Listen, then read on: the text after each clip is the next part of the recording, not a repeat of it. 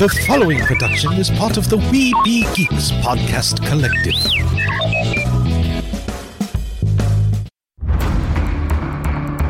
From days long ago, from uncharted regions of the universe, comes a legend. The dream that came through a million years, that lived on through all the tears. It came here, the Fandom Nexus. Fabulous secret powers were revealed to our host as he plugged in his microphone. I have a podcast! Here he is, your Spider-Pan, Jeremy.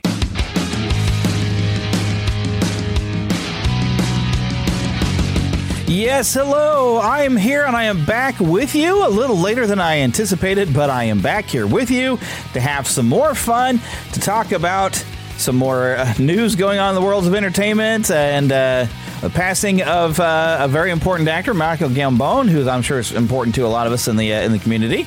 Also, I've got a lot of trailers to discuss with you, and this is a show that's it's been 2 weeks in the making. I have an interesting story, at least, to tell y'all. I was supposed to have gone camping, okay? You remember me saying that last episode, okay, won't have an episode next week. We're going on a camping trip. Well, right before we were supposed to go camping, we have a cat that got ill, and we took her to the vet. They did an ultrasound on her. Apparently did not fully diagnose her with a UTI, just treated her for a UTI. And, of course, with all the stuff they did, it cost us all the money we'd saved up for going camping on, and even took all our money I've been saving for going to Silver Dollar City. It's expensive taking your pet to the vet, and when they do a lot of tests.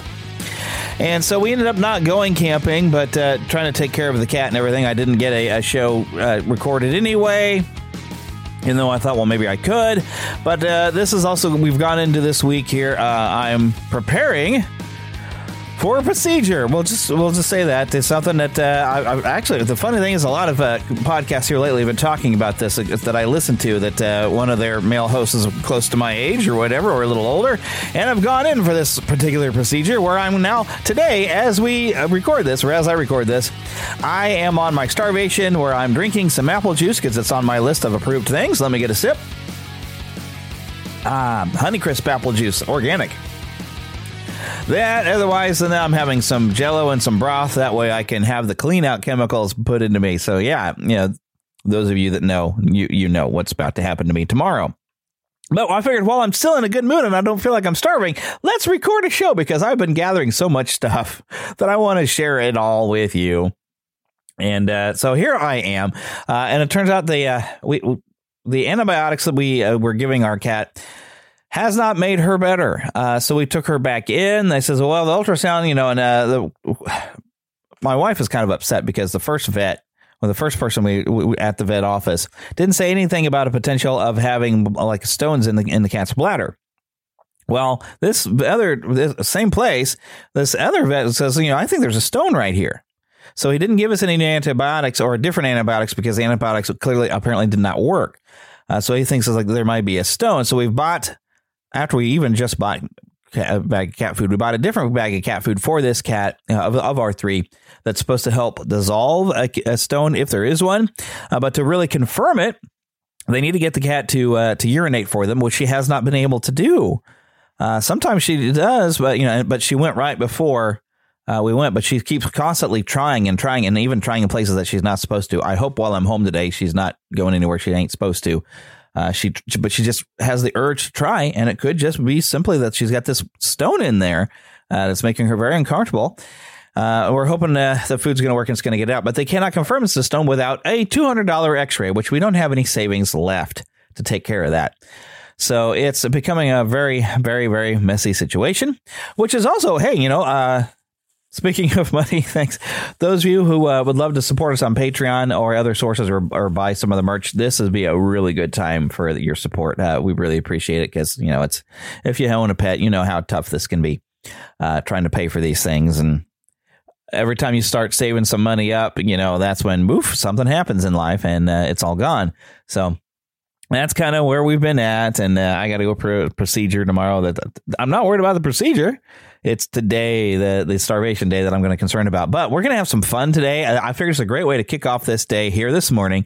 I was trying to be able to see if Philip could come on with me. I have not heard back from him because I do have a topic that I think would be good for him, but I might save it for when he gets to come back on the show because I got enough news and things to talk about with you all that I don't know that I need to have any other topics other than we'll talk about some Michael Gambon and some little bit of Harry Potter memories here later. So let's get on with it.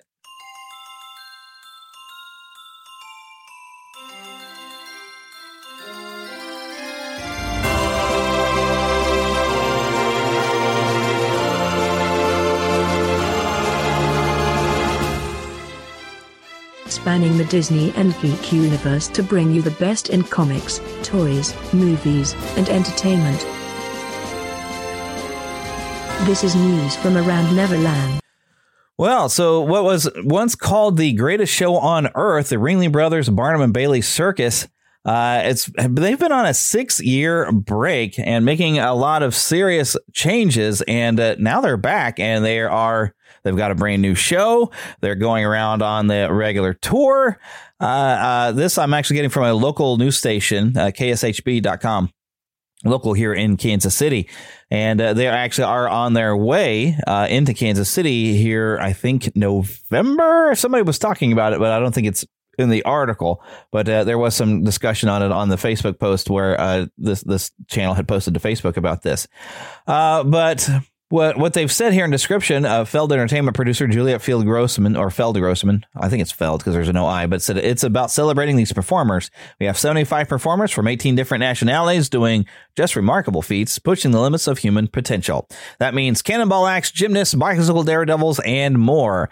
And it's set in a 360 degrees. Everything has to be out on the floor, and we have almost no backstage. So the entire environment was inspired by the idea of a playground or a toy box spilled out on the floor.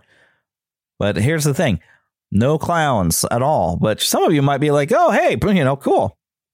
Because you're terrified of clowns, right? So no clowns, no animals. This is basically, caving into people that were, thought that maybe the animals were being mistreated in a circus. And, and in some cases, in some of the smaller circus, there was maybe some mistreatment. I don't know if they really ever had any mistreatment, but there's just too many people who say, oh, the animal shouldn't be, They'll be concerned about you training an animal to do tricks and perform, but yet these are the same people. They'll train their dog, right, to do certain behaviors, won't they, for treats?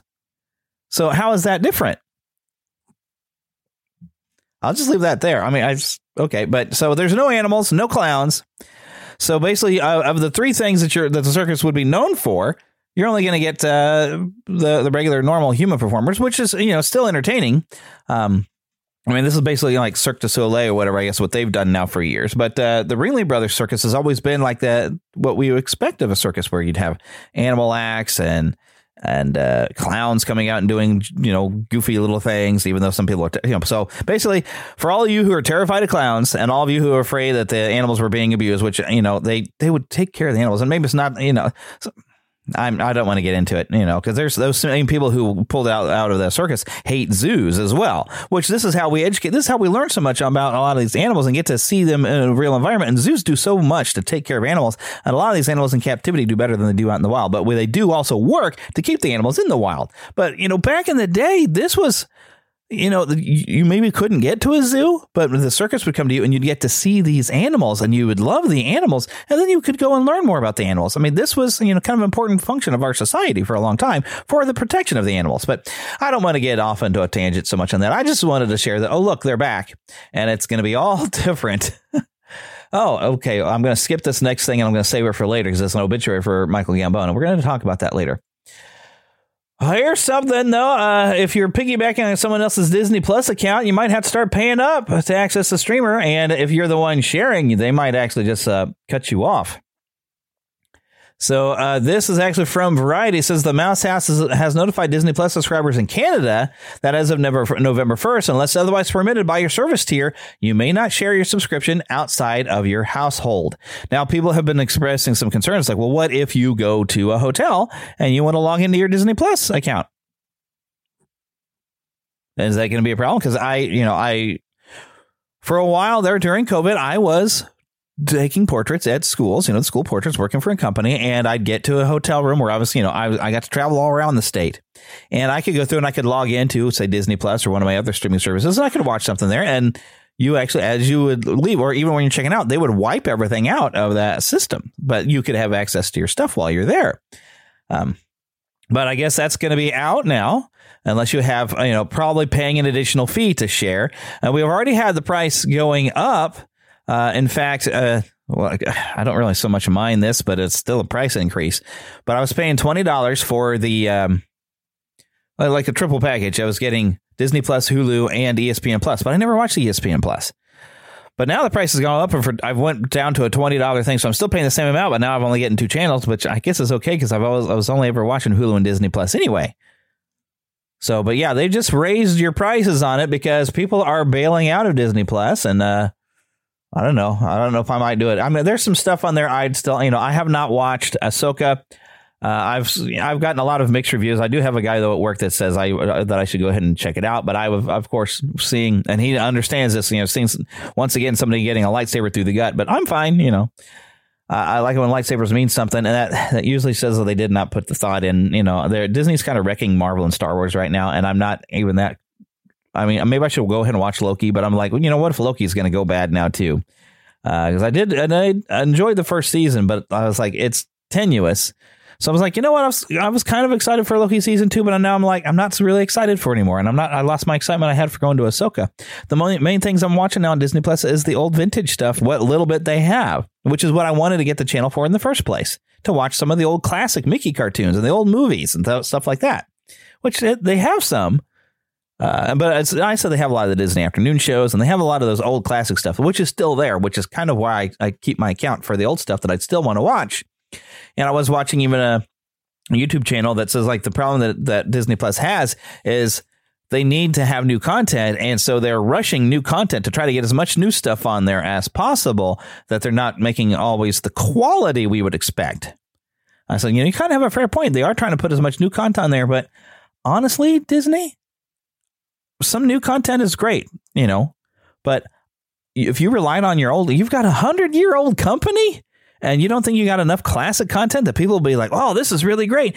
Put every one of Walt Disney's old shows, the Sunday night shows or Saturday, when he was your host, Walt Disney. Put all that on there. Oh, believe me, we'd watch it. Us Disney fans. Oh, yeah. So there's plenty of things they can do on there. But yeah, I digress. I don't like going and talking about Disney on the show because we're no longer a Disney show.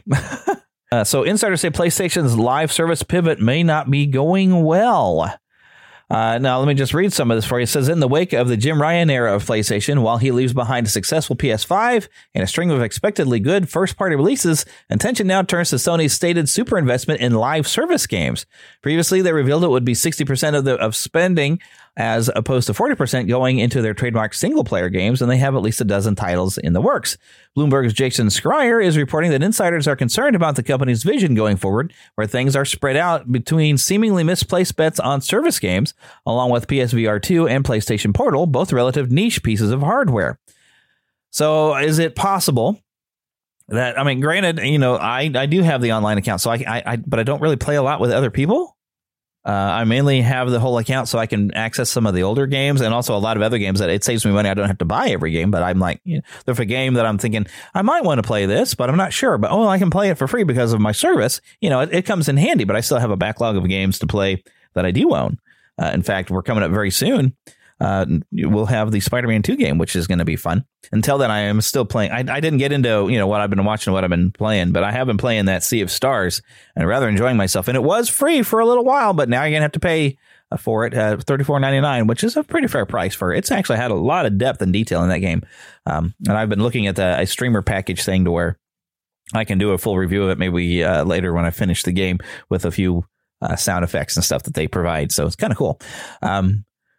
But the PSVR, and I watch like an official UK PlayStation channel on YouTube, PlayStation Access, and they'll go through and have all the new stuff like the PSVR and all the stuff. It's like, how many of us have went out and bought the PSVR?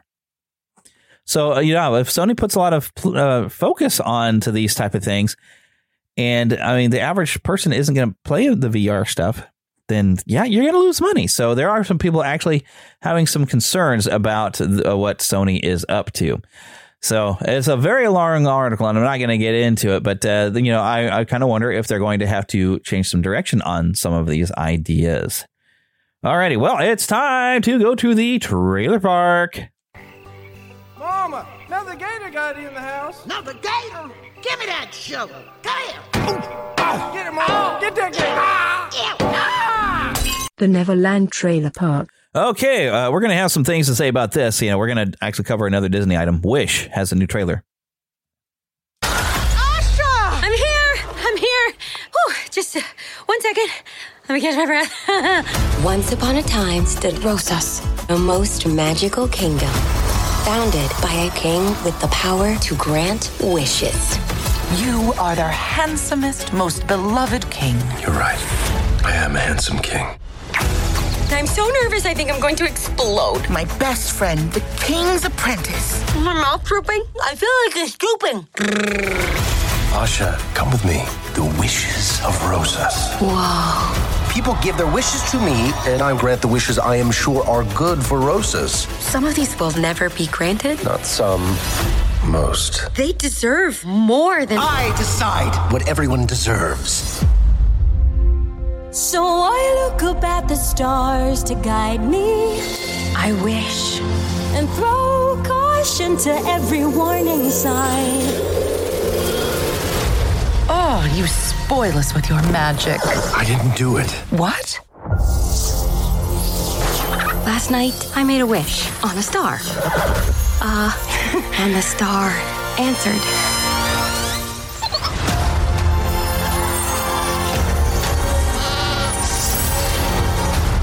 I'm talking. I am talking. Who knew my voice would be this low? I believe I have just been threatened. Who would dare threaten you? I have no response to that. So I There is a traitor amongst us. Find Asha. It's a dead end. With unsanded mahogany. Oh, good find, Valentino. My butt found it.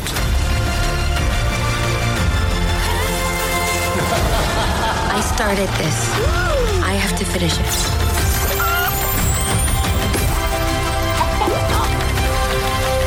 So I make this wish. What are you hiding? Nothing.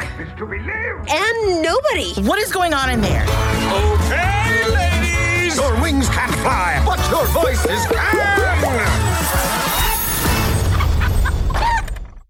Okay, so this is slated to come out Thanksgiving. Right now, I'm on the official Walt Disney Animation Studios YouTube channel. And right now, there are 2,000 more dislikes on this. Because, yes, you can look at the dislikes on YouTube with the right add-on to your Google Chrome. 2,000 more dislikes than there are likes at this moment.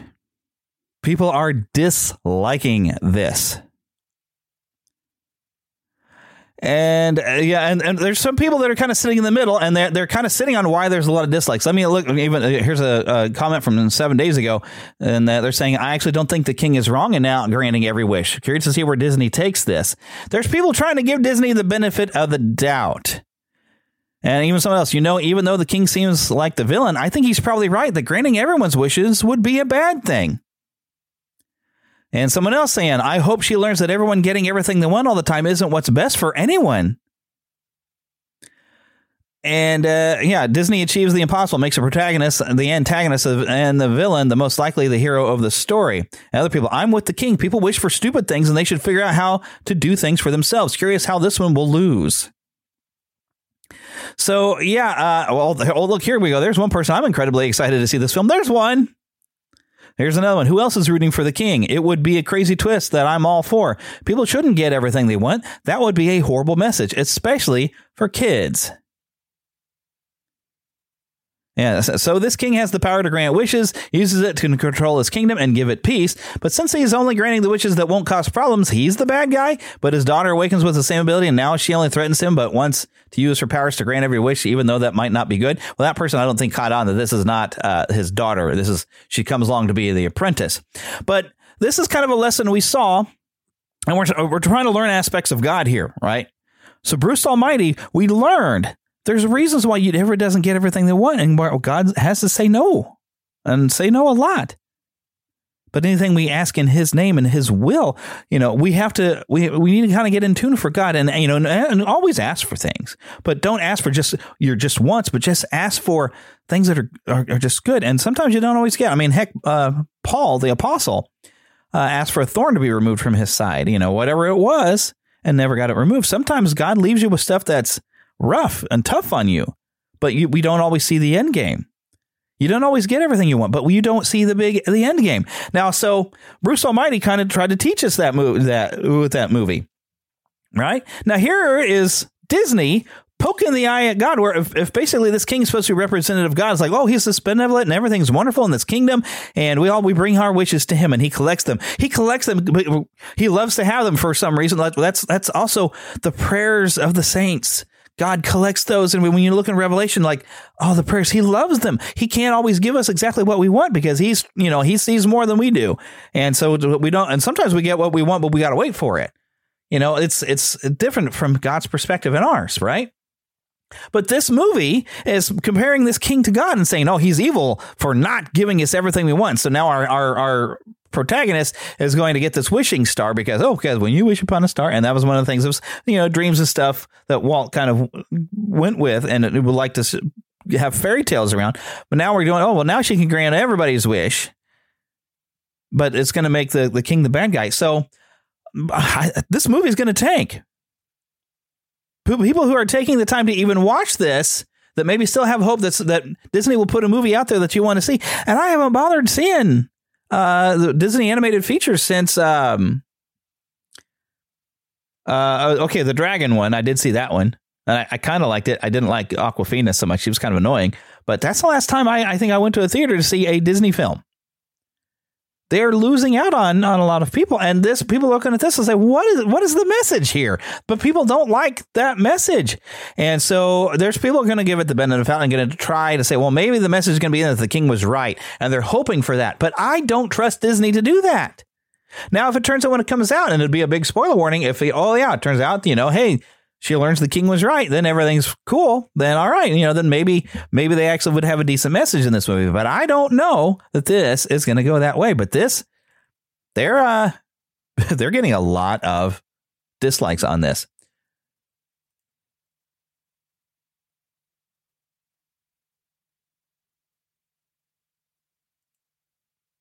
All right, here's another one. I wasn't planning to cover, but I found it. Color Purple is official trailer 2. Ain't you got something to make you just smile?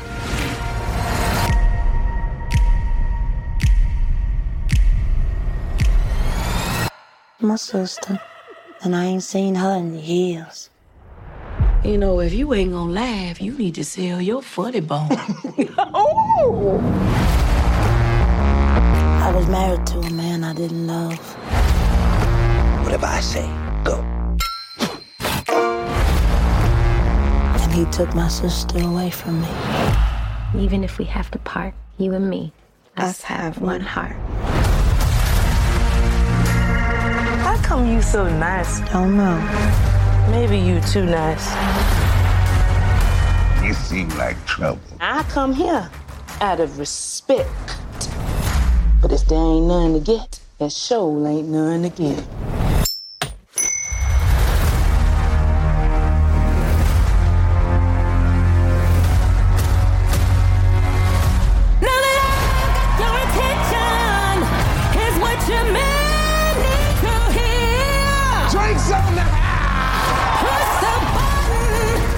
There's gonna be some changes made. You got to stand up. I know my sister's somewhere in the world. Someday we're gonna meet again. Keep your head held high, just like Mom taught us. It's time I be free from you and then turn to creation. I'd die before I let that happen. Good. That's just the going away present I've been needing. Oh!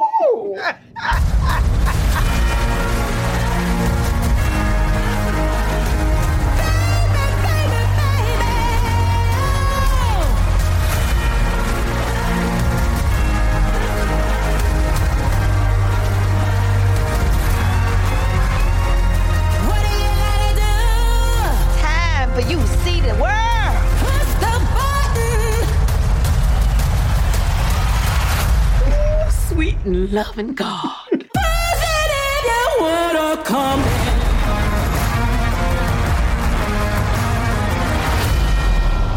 Okay, this is coming out on Christmas Day. I had seen the previous trailer on there, and I was kind of curious.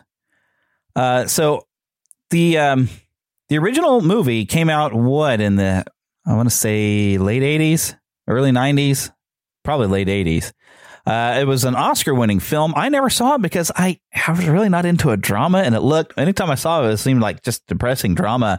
And I remember, though, in marching band, we did play the theme song. I mean, the movie won a lot of awards back when it came out. So this is a more, I don't know if we're more of a reimagining more than a remake, because it looks like they've presented it as a musical, because a lot of their cast are people who are known for being able to sing. And you got Quincy Jones as one of the producers, along with Oprah Winfrey and Steven Spielberg, which she was, I guess it's a book as well. But Oprah Winfrey was one of the stars in it. I think Spielberg might have directed the original one, if I remember correctly.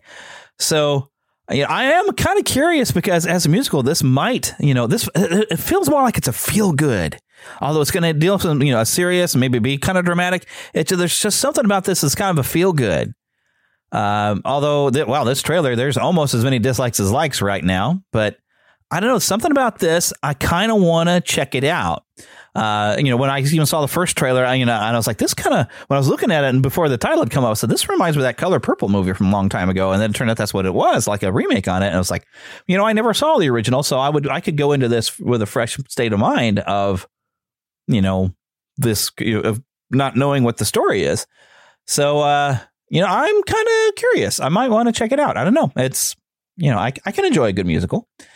Here's something that I have both an article and I haven't even watched this teaser, but let's play this teaser. I don't know if there's any actual dialogue in here. I have not watched it. Let's listen.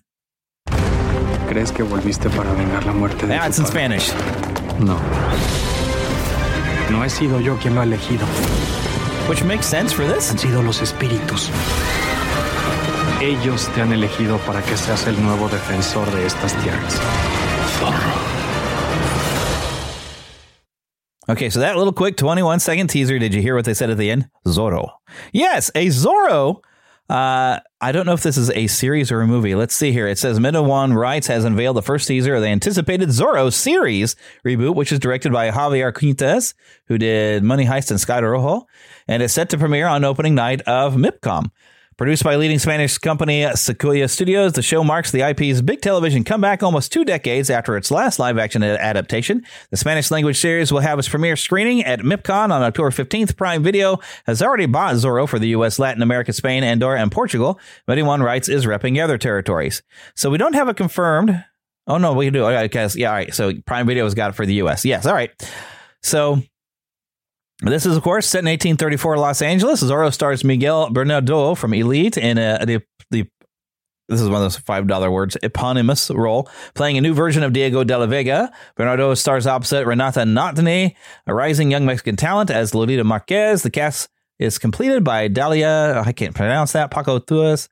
We might have to get Mary Howell from Nerds and Jesus on here to help us with this when this comes on, because she could probably watch this without reading the subtitles that I'm going to be watching. But this is going to be a 10-part show, this according all to Variety. I am curious because, it's a new take on Zorro and actually doing in the language that it would have been spoken had this, been an actual story. So, yeah, I'm curious. I want to check it out. All right, moving on to the next trailer I have here. I had to cut down a little bit. There we go. After Death is what this is called. It was 1969, a beautiful day to fly. We were about 100 feet above the ground when I started noticing that something was wrong. It was engine failure. Trees were filling our windshield.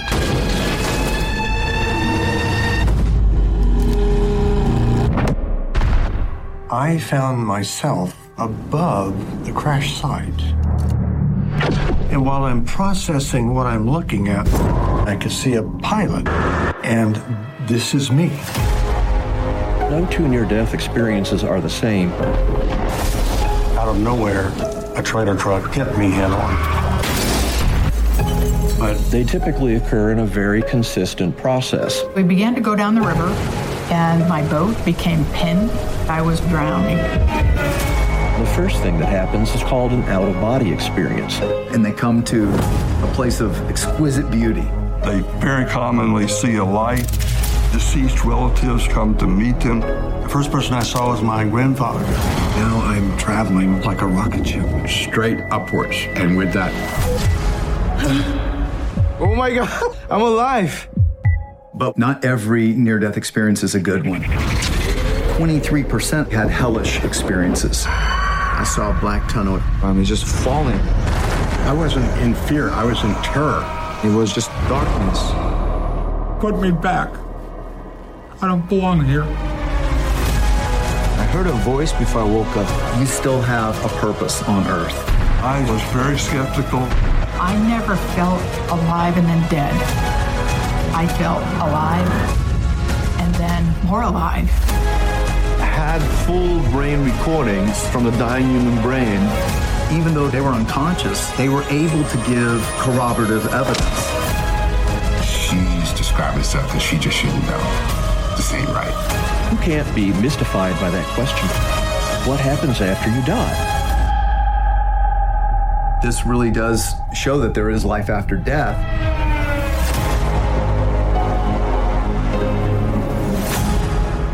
Okay, so October 22nd, or 27th, from Angel Studios, Theora Films. They are doing it as a pay it forward. You can get your tickets, or you can even buy tickets for somebody else to come along. Same way they did with Sound of Freedom. After Death is a gripping feature film that explores what happens after we die based on real near-death experiences conveyed by scientists, authors, and survivors. From the New York Times best-selling authors who brought you titles like 90 Minutes in Heaven, Imagine Heaven, To Heaven and Back, emerges a cinematic peek beyond the veil that examines the spiritual and scientific dimensions of mortality, inviting us to wonder, is there life after death? So this is, yes, a documentary.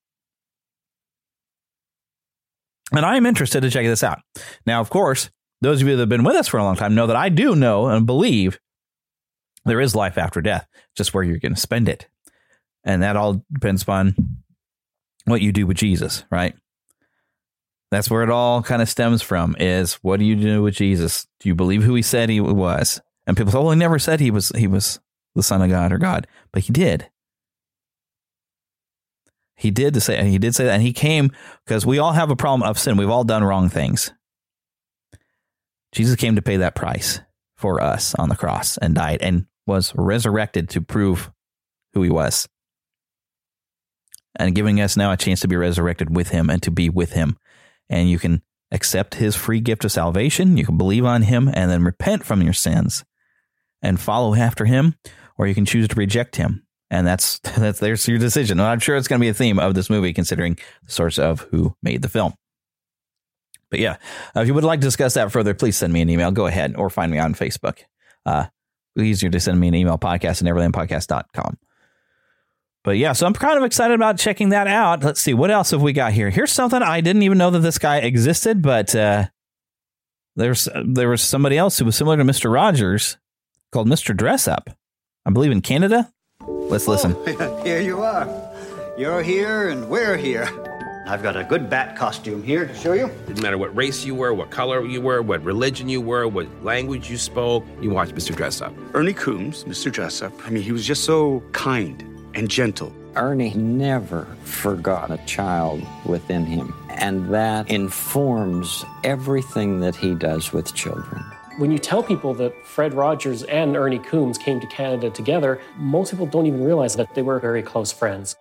4,000 episodes, 30 years. There are not that many shows that last that long. Tell us what the secret is to 30 years on the air. I'm a child at heart. It's all doing things that I always liked to do when I was a kid. The tickle trunk was this magical, Pandora's box. As soon as you open that lid, something was going to happen, something magical. I'm Tugboat Captain Dress Up. Is he going to be a wizard? Oh no, he's a dinosaur. The endless possibility of that. Oh my, what a lovely day. Judith was able to make Casey come completely alive. I didn't know if Casey was a boy or a girl. Way ahead of its time, not a little bit, way ahead of its time. Looking back on it now, I wonder, how on earth did I manage to do it for so long? And then how on earth have I managed to survive so long after I finished? Having been Mr. Dress-Up for 20 years has probably made me a better person. You assume that he comes home and kicks off his Mr. Dress-Up shoes and becomes a different person when he's at home, and that just simply didn't happen. The kids tease me a lot because I laugh at his jokes. That's why I married you, because you're such a great audience. I'm a good audience. Of course, when Sesame Street came on, they said, oh, that'll be the end of you. There was a question whether the show would go on. We were having a wrap party. But then as time went on, I think we were getting the sense that Ernie was getting concerned. How could he possibly continue what he wants to? You made me what I am today. You know that.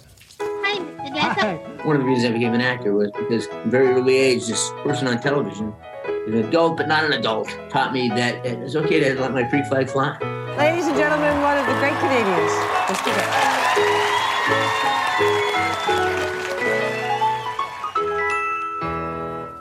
So October 10th, today, this is on Prime. So that would be Amazon, of course. Mr. Dress-Up, I had never heard of him. This was a Canadian show that I don't know that it ever crossed over, at least to where I'm at here in Kansas City. They didn't show it on public television or anything, but it was bringing the world of imagination and dress-up and, dressing up in different kind of characters and stuff. And, remind me a lot of Mr. Rogers, which, of course, you heard Fred Rogers in there. They were friends. So I am kind of interested in checking that out. And yeah, I know we've got yet another documentary. Here's something else that happened. And, people are getting mixed ideas on this, but we got a first look at Masters of the Universe Revolution. Now, a lot of this is going to be some action, but there's a little dialogue. But this is coming pretty soon to Netflix. And here's He-Man battling Scareglow with his father, King Randor, looking on. I thought it was a great scene.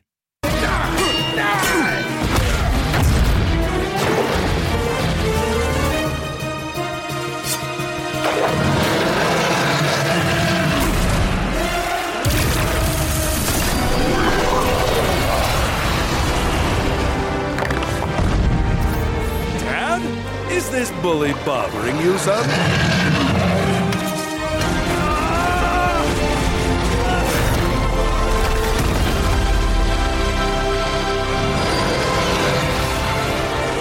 Well done, Adam. That's my boy.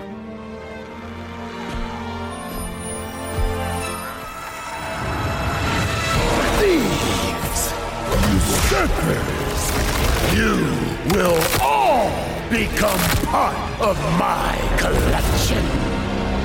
Go get him, son.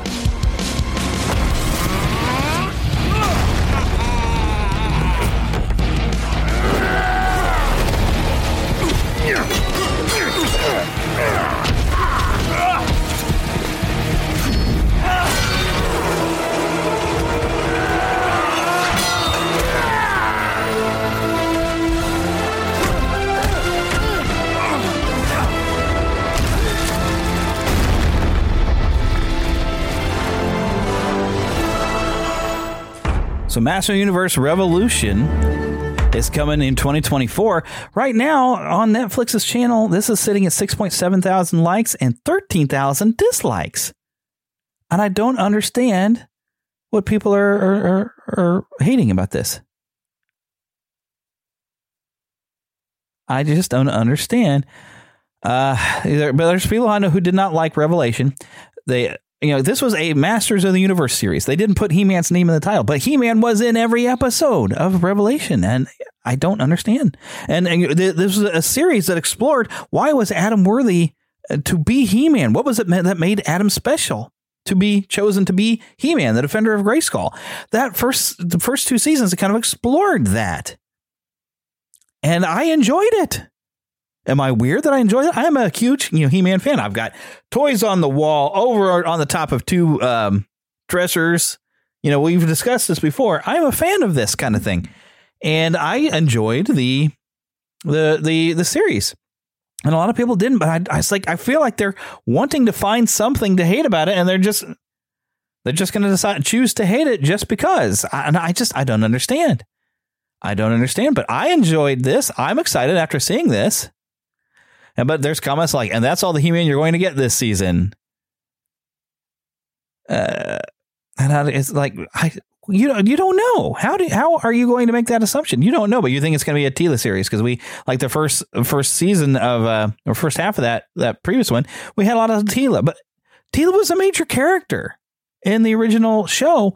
And it was always, in every episode, there was either flashback, or either He-Man was in that directly, or there was a flashback to it. He-Man was always involved or somehow or another related to what was going on in that first bit of it. And then we were trying to restore Adam to the power and get it from Skeletor. But we got to explore some of the other characters of Masters of the Universe, which is a lot of different characters. He-Man is but one. He's just our primary. But, I don't know. I never understood the hate people gave this because it was a good show. I was very entertained by it. And I am excited to see where this one goes. See what happens on this one. I will be definitely checking this out. Okay, got to find my next trailer. Here we go. So here's a quick little look at a Scott Pilgrim animated series that's coming to Netflix. This is a clip. So, do you know this one girl with hair like this? Ramona Flowers. Ramona. She's from New York City. The Big Apple. She moved here after a bad breakup. She's single? Got a job delivering DVDs for Netflix. DVDs for Netflix? I'm like her only friend in town. She needs friends. I forbid you from dating her, Scott Pilgrim! Cool, thanks, Julie. Bye.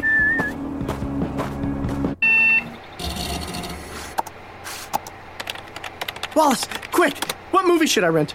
You're banned from No Account Video. You owe like a good $1 jillion in late fees. Not the rental place. I'm using the World Wide Web. What should I rent? Something starring a hot guy. I think I need the name of a hot guy. Fine. Lucas Lee. Best chest in the business. Action Doctor. Let's hope there's a heaven. Thrilled to be here. Ooh, the game is over too. It's over a second time. That sounds fun. But are you waiting for the DVD? It's gonna take a bit. How long could it take?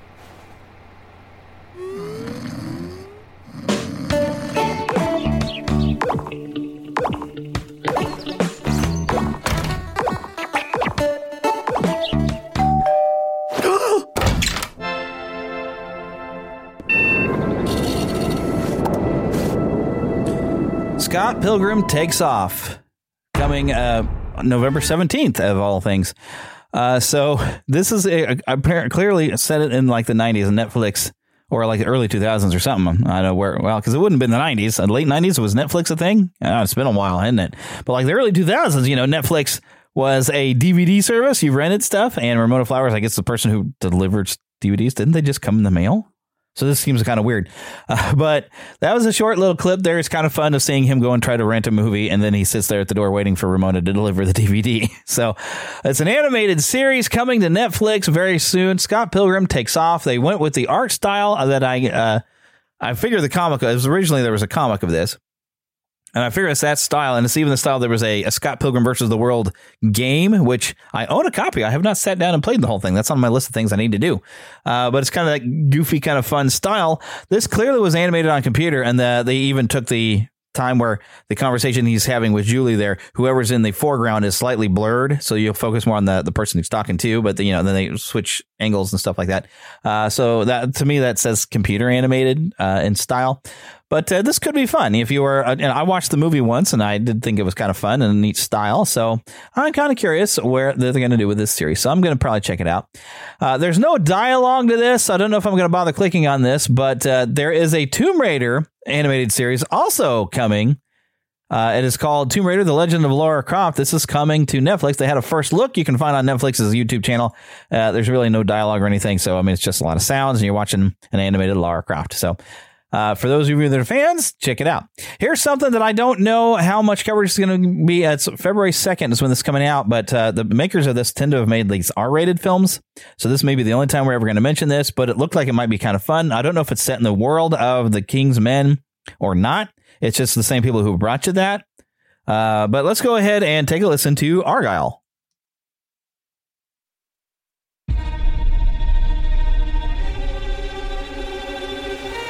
I certainly hope you dance as well as you dress. There's only one way to find out.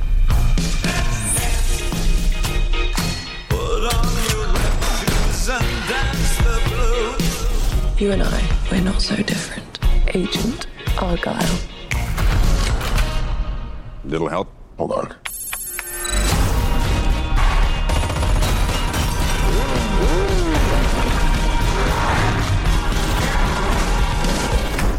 The book is phenomenal, sweetie, but... What happens next? It's called a cliffhanger, Mother. Ellie, it's called a cop-out. Whoa, hey! There's a cat in there! Freaking Conway. Author of Argyle series, Ellie Conway! I am such a fan! Oh, yeah? What is it you do? Espionage. Would you sign my book? Here we go.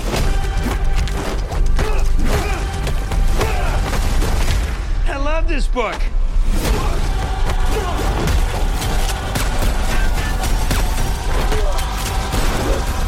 Come on.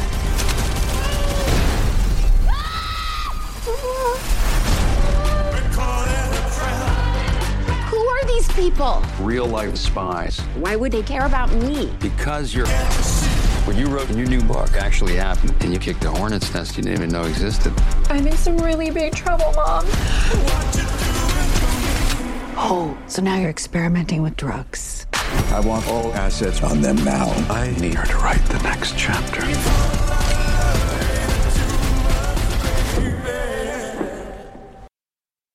So this is coming in February from Universal Pictures. The description here says, "Don't let the cat out of the bag." Argyle movie in theaters February 2nd. The greater the spy, the bigger the lie. From the twisted mind of Matthew Vaughn from Kingsman franchise and Kick Butt comes Argyle, a razor-witted, reality-bending, globe-encircling spy thriller. So this has Bryce Dallas Howard as Ellie Conway, reclusive author of a series of best-selling espionage novels, whose idea of bliss is a night at home with her computer and her cat, Alfie. But when the plots of Ellie's fictional books, which center around secret agent Argyle and its mission to unravel a global spy syndicate, begin to mirror the covert actions of a real-life spy organization, quiet evenings at home become a thing of the past. And we've got Sam Rockwell as Aiden, who's a cat-allergic spy. Then they're racing around the world. But, we've got Henry Cavill, John Cena, Ariana DeBose from West Side Story. I didn't recognize her. Bryan Cranston popping up, Catherine O'Hara. A lot of different people in here. But the concern I have in here, and I'm going to do some editing here. Hopefully I got everything of a little bit of taking the Lord's name in vain. I'm going to try to take out of here. But the movies mentioned Kingsman and Kick Butt are all R-rated films, and I haven't seen them. I don't go to R-rated films so much anymore. As I've gotten older, I just don't go to those. And this is also not the type of stuff I share necessarily on this show. I might go to this the first show because this looked like it might be kind of fun, but as I find out what the rating of this film is, we'll probably abandon talking about this movie, even though it potentially could be a lot of fun. If it's an amount of extreme violence and amounts of language or nudity on there, it's going to make me back out. That's why I didn't see Oppenheimer, because I found out the large amounts of nudity going on. And that's also why we're not going to talk about The Toxic Avenger, because it was, I think, an R-rated film back before, another R-rated film coming for that. And there might be some people excited in this community, but that's not what we do here. Sorry, that's just not going to work for us. But now let's get into some other bits of fun. What's so special about Hero Bread's soft, fluffy, and delicious breads, buns, and tortillas? Hero Bread serves up 0 to 1 grams of net carbs, 5 to 11 grams of protein, and high fiber in every delicious serving. Made with natural ingredients, Hero Bread supports gut health, promotes weight management, and helps maintain blood sugar. Hero also drops other limited edition ultra-low net carb goodies like rich, flaky croissants and buttery brioche slider rolls. Head to hero.co to shop today. Michael Gambon, veteran actor, played Dumbledore in the Harry Potter series, passed away at age 82. He was Irish-born. He got knighted for his illustrious career on stage and screen. This is all from the AP, apnews.com, to be specific. He passed away, they're saying Wednesday, but this was last week. The September 28th. He passed away from having a bout of pneumonia. I can't see who it was from his family, but I guess it's just overall the family saying this in a statement. It says that they're devastated to announce the loss of Sir Michael Gambon, beloved husband and father. Michael died peacefully in a hospital with his wife Anne and son Fergus at his bedside. So we're just getting a general statement from the family on there. He was in a lot of films, including Gosford Park, Paddington, I pulled up even a list of all his different films. There an article from the Times that I even found. I mean, I did find that he did a Muppet television thing, which is like a sort of a anthology series Jim Henson was doing, and he appeared in one of those. But most of what he did a lot of stuff in Britain. And so when I was looking through a list of all the different things he had done, a lot of it is stuff I had not ever heard of. But I do recall one time seeing, and I don't know if it's going far enough back. Well, we're going back to the 60s and some of this stuff, but I swear I saw, and I cannot think of the name of the movie. I think it's the one where he loses memory. It's, oh man, where is it? Well, there is Toys with Robin Williams, but Clean Slate. There it is. He was in Clean Slate with Dana Carvey, where Dana Carvey is a private detective who loses his memory, and he has to record all this stuff on a tape and then play it back for himself the next day because every time he goes to sleep, he forgets everything. And Michael Gambon was the villain, which I had seen it back in the 80s, but I would not have known Michael Gambon until later. Of course, he also had a role in Sleepy Hollow. I almost forgot about that one. Gosford Park, a lot of different things that I have not seen. But of course, the main thing we know him from, of course, is playing. He was the second person to play Dumbledore. Now, what's interesting about this, and I wanted to have Philip on here to kind of talk about this because I'm kind of one that got him interested in Harry Potter stuff, is so when the first Harry Potter film first came out, and some of you are going to know this if you've been with me for a long time, of those of you who are new to the show, I kind of looked at it and said, what is this? And I had heard some comparisons to Star Wars with it, and I was like, ooh, really? Seems like it might have been a ripoff of Star Wars. But really, Star Wars uses kind of a character formula that we find actually used a lot. But I went to go see the film, the first one, because I had a free ticket. So I'm like, all right, well, I'll go. Let me go and look at this. I enjoyed the music. I liked the style of it, but I started to doze off. And I was looking and said, wow, this is Han, Luke, and Leia. And I, being someone who studied mythology in school and everything, seeing a Cerberus that was kind of used in a weird way, I thought, but at least he was guarding something. Because normally this was the guardian of Hades, So I was like, was he sitting on this thing? And there was a lot of stuff. I said, well, that was kind of cute, but it really did not get me into it. And I was kind of, I don't know. I don't see what the big deal of this is. But as things went on, I saw the trailers for the Goblet of Fire. And I was like, oh, that looks like this has been getting a bit more interesting. And I was kind of curious. I was like, I kind of want to watch this one. It's like got the dragon and stuff. It's like, I don't know. I kind of want to watch it. So I thought maybe the books are better.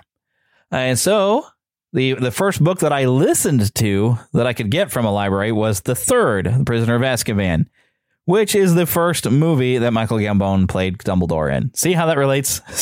But I found the book to be better than the movie, and The Prisoner of Azkaban is one of my lower tiered of the films. That director, I didn't really care for what everything was. I mean, granted, I guess we got Dementor, so it's aiming for depression. But the first two films are still kind of my favorites. That one and the fourth one, because there's more color and fun going on. Even despite like some maybe dark storylines that happened, there was a sense of fun, which I found to be in the books. There's a sense of fun about it, even all the way up to Deathly Hallows. We never really lose that sense of fun and excitement and adventure. I mean, there's a long drawn out period when they're all camping around in the Deathly Hallows. My wife really doesn't like that in the book and in the movie either. There's this long drawn out period there that's kind of sad, but there's still we pick up that sense of adventure again. It doesn't take too long, but I think you're trying to build up story to have Ron slowly giving in to the Horcrux. It's kind of necessary, so you get where that happens, and that comes from a little extra drama and stuff. But I really enjoyed Richard Harris as Dumbledore. I mean, he's a great actor, and heck, even in Gladiator, I mean, he was just a great actor. And so Michael Gambon was a pretty good choice for replacement. But if I'm recalling, and I probably should have watched this again, but when they talk about when they were developing Michael Gambon's take on Dumbledore, they didn't want it to be identical to Richard Harris because they figured that you could not really top Richard Harris. So they said, okay, we'll just do something slightly different. So it took a while to come on of what sort of accent he was going to have, and even doing a different hat, a different wardrobe, because they were like, okay, well, Richard Harris really established something and we don't want to step on it. So let's just present a new Dumbledore and be different. And they really did. And Michael Gambon, I did like him as Dumbledore. I mean, he was interesting. But he didn't have that twinkle in his eye as much as Richard Harris did that Dumbledore is always described as having. But I still enjoyed him through all the other films. And that's the main stuff I'm always going to know him for. He did pop up in an episode of Doctor Who. I believe he's almost kind of a Scrooge-like character, if I'm remembering correctly. It's been a while since I've seen that episode. It was one of the Christmas episodes where he popped up. But basically, Doctor Who is a who's who of who's been in Harry Potter movies that pops up of British actors that has shown up in Doctor Who. Everybody showed up. So that's not surprising.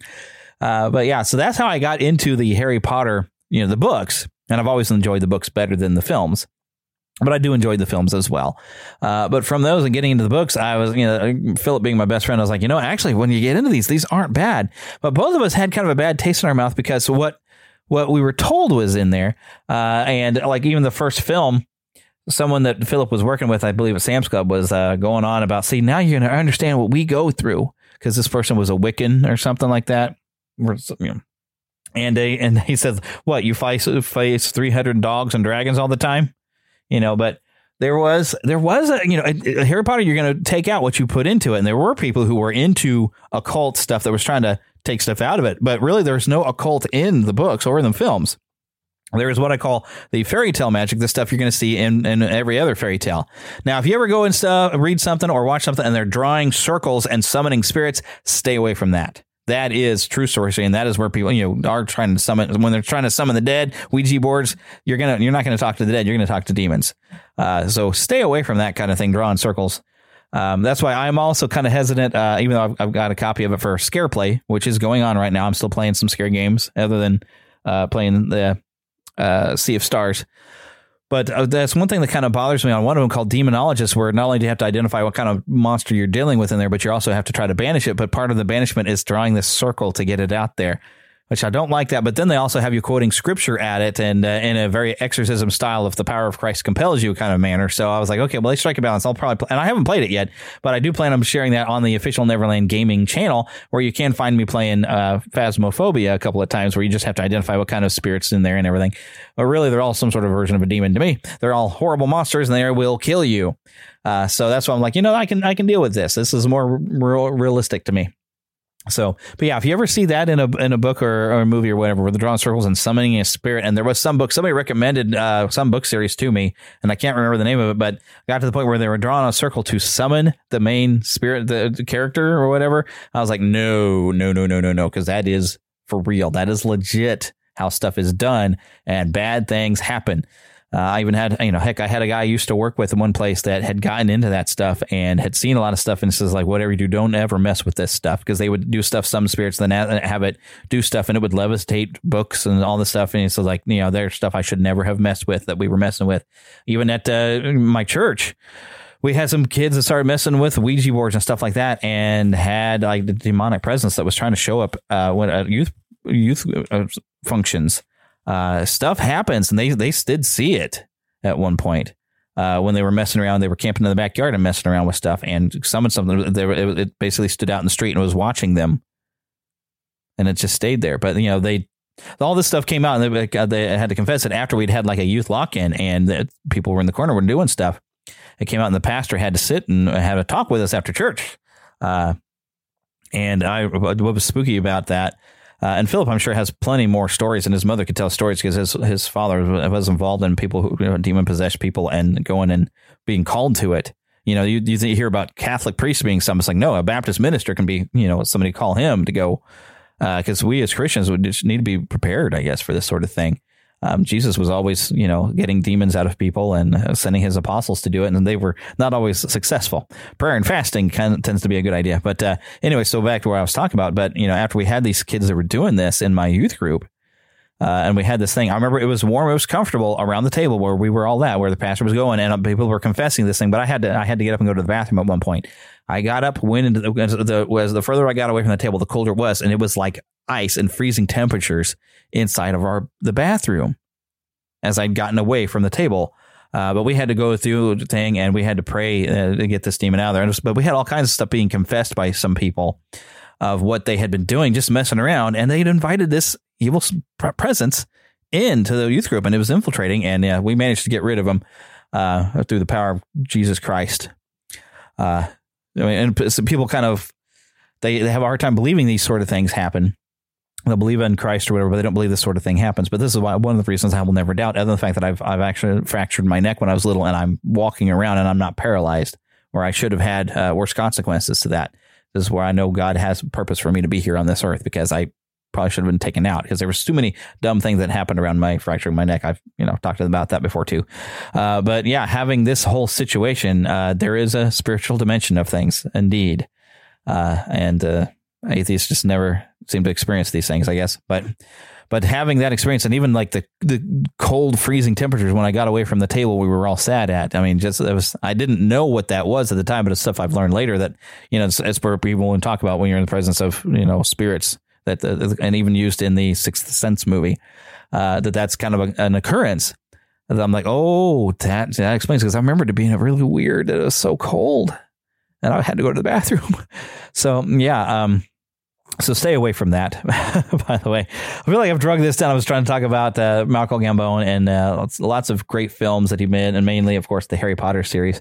And the difference between what you're going to find in Harry Potter stuff being very much fairy tale magic, very much, and like weird Latin phrases or whatever, that I didn't see any harm. But if you bring in the idea of that stuff into it, you're probably going to have that as a takeaway. But really, she pulled from some mythology, some like old folklore. We've got a lot of folklore even in the United States, but mainly, of course, in Europe, there's all kinds of folklores of different little creatures that's supposed to existed and stuff like that. And I don't have a problem with fantasy or like Lord of the Rings or anything. And this is very similar in style on the type of magic. Of course, the interesting thing is Lord of the Rings, when you get into the exploration of who Gandalf really is, he's more of almost a divine type of thing. So when there's magic, there's actually like a god in the Lord of the Rings universe that is providing like his servants with that magic. So, I mean, Gandalf is more than what he seems. So, yeah, there's a lot of stuff. You go and you read the Silmarillion, which it would be nice if they actually, brought that around properly, But I'm going to have to wrap up the show, I think, right there. I do have plans for what's going to happen in the next episode, but I definitely want Philip with me for some stuff. But I've got down for a main topic, which we're actually going to talk something actually Disney next time. But it's some interesting stuff that he actually inspired me from something he preached on. I was like, oh, that's an interesting topic. So that will be hopefully maybe next time. I am also working on having people come back to talk about Back to the Future when they happen to be teenagers that are seeing it for the first time and their thoughts on that. I'm working on that. We're hopefully going to have that very, very soon. And we don't have any more interruptions on a weekend where I can get recorded with said people. So let me go ahead and remind you to go to neverlandpodcast.com, where you're going to find the thing for my podcast reviews. I don't think it's been renamed yet, but you can click in there. If you happen to have a podcast, you want to get your reviews, you can get them sent right to your inbox. We want to thank Karen Kennedy, Ricky Pope of Christian Nerds Unite, and Darren Wilhite of the Wilhite and Wall Show for helping me out with the intro of the show.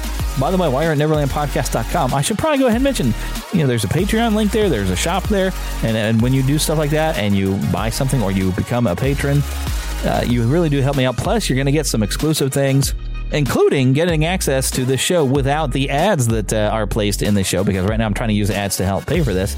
So it does cost me quite a bit to bring this show to you, and I do enjoy doing it, and I like being able to share with you. And if you're enjoying what we're doing here and you want to help me out to be able to share things with you, I appreciate that so much.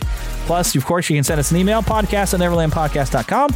We do have a Twitter page, Neverland PCast, a Facebook group, and a fan page that you can find by looking at Neverland Podcast. I'm trying to make sure I'm posting a lot of fun stuff in the group, fun memes and things like that. You can become an official Neverlander on our website as well, become a Pixie or a Lost Boy. There'll be instructions right there. Why don't we have Lost Girls? Because girls are too clever. They don't get lost.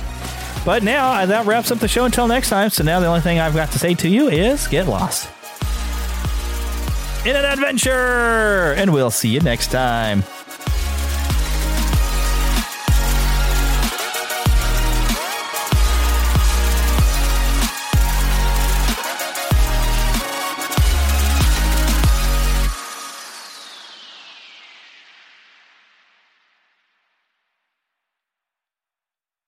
What's so special about Hero Bread's soft, fluffy, and delicious breads, buns, and tortillas? Hero Bread serves up 0 to 1 grams of net carbs, 5 to 11 grams of protein, and high fiber in every delicious serving. Made with natural ingredients, Hero Bread supports gut health, promotes weight management, and helps maintain blood sugar. Hero also drops other limited edition ultra-low net carb goodies like rich, flaky croissants and buttery brioche slider rolls. Head to hero.co to shop today.